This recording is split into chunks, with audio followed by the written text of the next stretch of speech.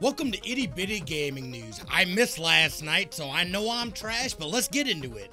Head of Larian Studios, Sven Vincek, takes to Twitter to actually give out all of his speech that he was looking to do when Baldur's Gate 3 won Game of the Year, before being wrapped up, as we talked about before. The winners did not get a lot of time, and that includes him being cut off as they were making a dedication to a former member that had passed away. So we got the full speech here on Twitter.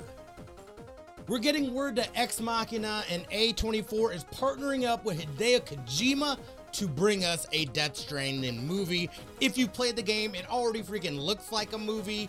I have been waiting for Kojima to basically come out with a full-fledged film. Everything he does is so cinematic, so I'm gonna be keeping my eyes close on this. It should be beautiful.